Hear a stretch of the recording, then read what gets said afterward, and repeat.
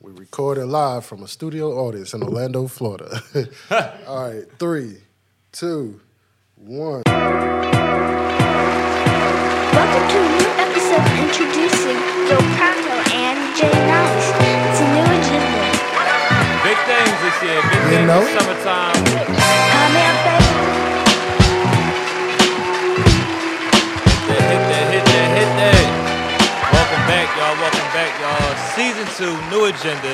Your boy Joe Pronto here. You know what I mean? I'm your boy, Young Nice. You heard? Big things going on. This is the 1-year anniversary for us. So thank y'all for following along. Thank y'all for making this happen. It's been a tough grind, man. It's been a long year. Yeah, man. Keep hitting that subscribe button. Make sure y'all hitting the likes. Make sure y'all commenting. Give them that info. You know what I'm saying? We got our podcast on Apple Podcasts, Google Play, Spotify. So Video, audio. You know what I'm saying? If you into the audio, we got that too, yo. Facts. Yeah, but so just going over this last year has been crazy. We kind of started in the middle of the pandemic, which made things a little bit more hectic, but easier for us in regards to recording. So I think we kind of used that to our advantage in kicking this off, creating a brand, running with it. We're just kind of going from there, man. Yeah, you know what I'm saying? When we made it, my whole thing was the revolution will be televised. That's how we was going. We was like, yo, man, people ain't bringing it how we want to do it, so we figured let's make it put our own spin on it, because if you complain about the problem and doing nothing about it, you just as bad. So facts, all facts. So let's go over some of the things we learned over the last year and some change. What's some of the things you think the essentials are for starting your own podcast that people really need? Because that's the wave right now, You don't need much. I mean, really, a podcast is audio. But if you got a camera, if you got an iPhone, that's all you need, an iPhone, really. We use a camera, but sometimes we use the iPhone too. Right. But microphone, sometimes you can't afford a expensive mic. You can buy a simple mic, you know what I'm saying? But even sometimes the audio on the phone, I mean, if you're in a right environment where you could get some really good quietness and the acoustics are okay, you can make that work until the time being, as long as you can sample it up. That should be good enough. You definitely need some kind of editing software. Once again, you don't have to have Pro Tools or Adobe Premiere. They got free products out here, free software. I'm not gonna shout them out today.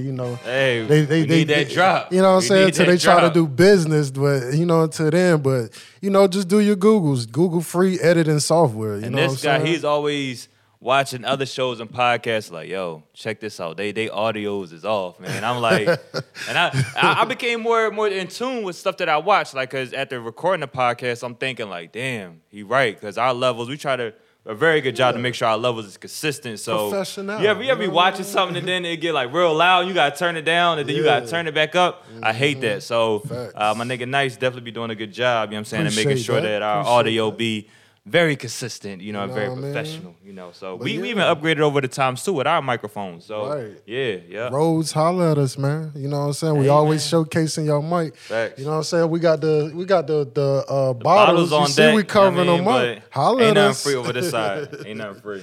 But nah, it doesn't take much to start a podcast. You could do it dolo. You can have a group of friends. It doesn't take much, man. If all I can say is stay consistent. I mean, in the beginning, we kind of wasn't, we was off and on, you know what I'm saying? It's all about sacrifices, man. Like, it's not easy, especially like if you and your partner aren't close in proximity or living together.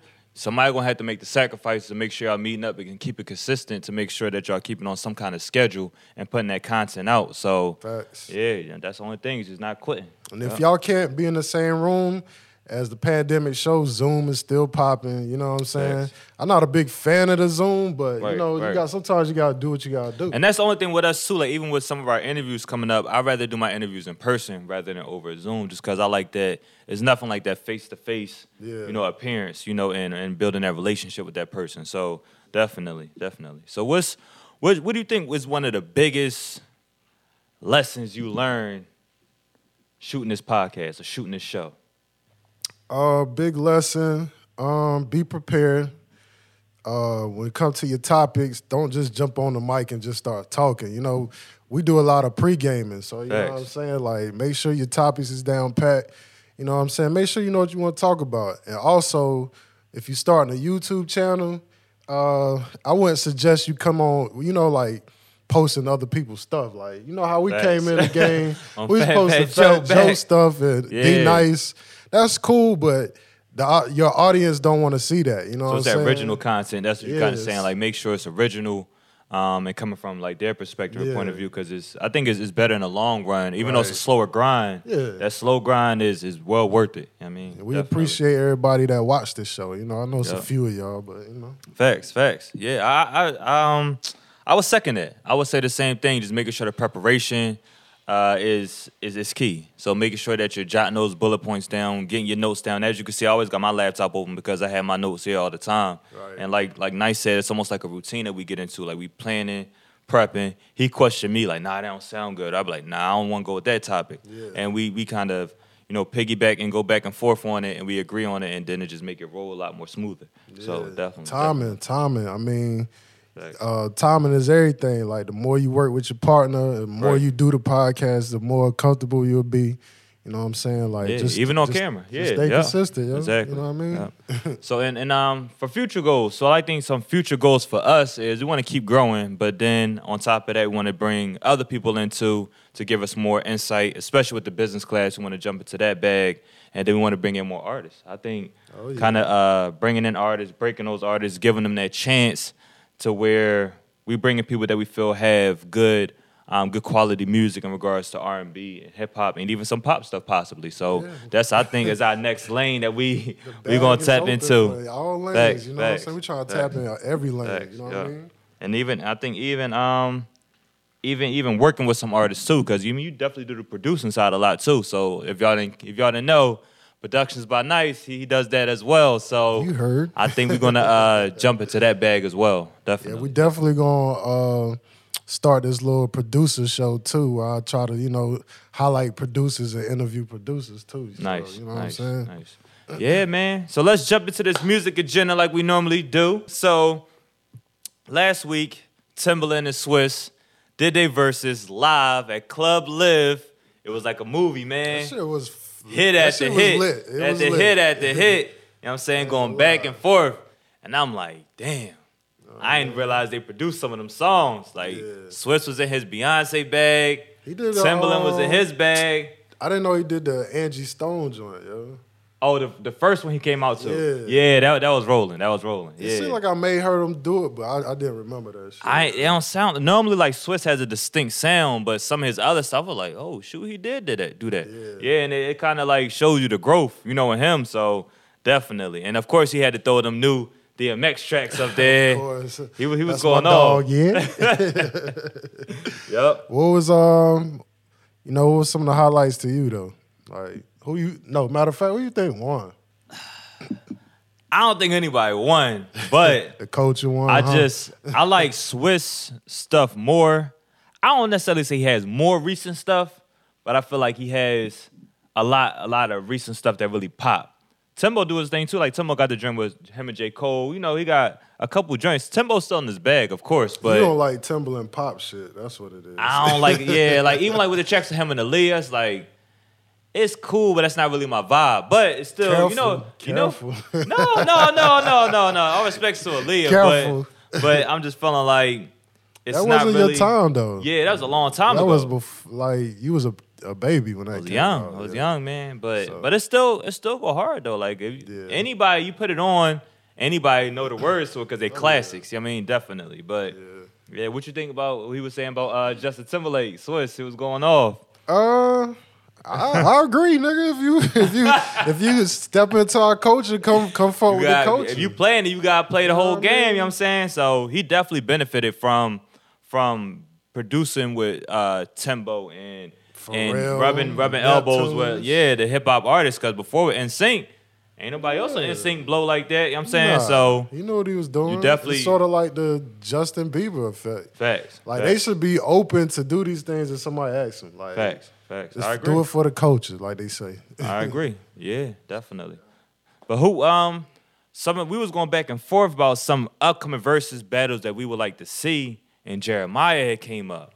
And who you got versus Jeremiah?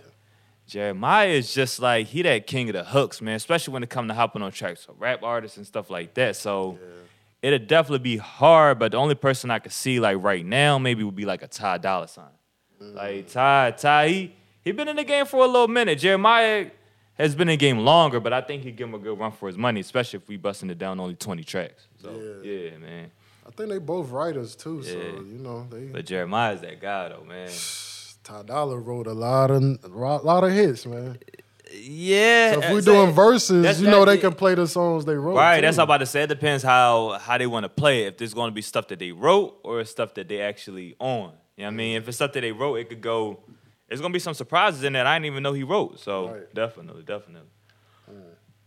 Excuse me. So also this week we saw Jay-Z on the LeBron show, The Shot. I mean, I feel like it was a good interview. It was definitely a good interview. It was pretty short, though. I think it was like 30 minutes, right? Yeah. Too so short. Well, what you think? What you think? Yeah, I mean. You got Hov, you gotta go at least an hour. Extend that joint. You gotta go in depth, man. You know, I don't feel like, but a lot of parts of the show, they really don't really go too deep a lot of times. They kind of keep it really surface level on that show. I think it's just the thing with LeBron actually being on and interacting with some of the guests is like the gist of the show. But I think like because they have several guests at one time, so they gotta, you know, we might be like, yo, ask some more Hov questions, but they gotta go ask Bad Bunny some questions. Yeah, but they also had Bad Bunny, which is the star up there. I never even heard of him until you was kind of breaking it down to me. Like he's a big Latino pop star, so he's definitely that guy. When I started Googling him, I was like, okay, yeah, he's somebody I need to know. Yeah. But I feel like you were saying, I feel like they need to dig down a little bit deeper into some of the guests. You know what I'm saying? Because they take for granted that everybody knows these guests. Everybody don't. So, you know, I feel like that's something that I would like to see them do more is giving that background on the guests, giving that information on them and stuff like that so we can kind of see their importance and their relevance. Even with the lady that was the star from the Sparks on the show as well. Yeah. She was talking about her role in guess Brian put her in Space Jam 2 or whatever. So she was talking when that come out? When that drops soon, right? I don't know. Audience, you know when Space Jam 2 come out?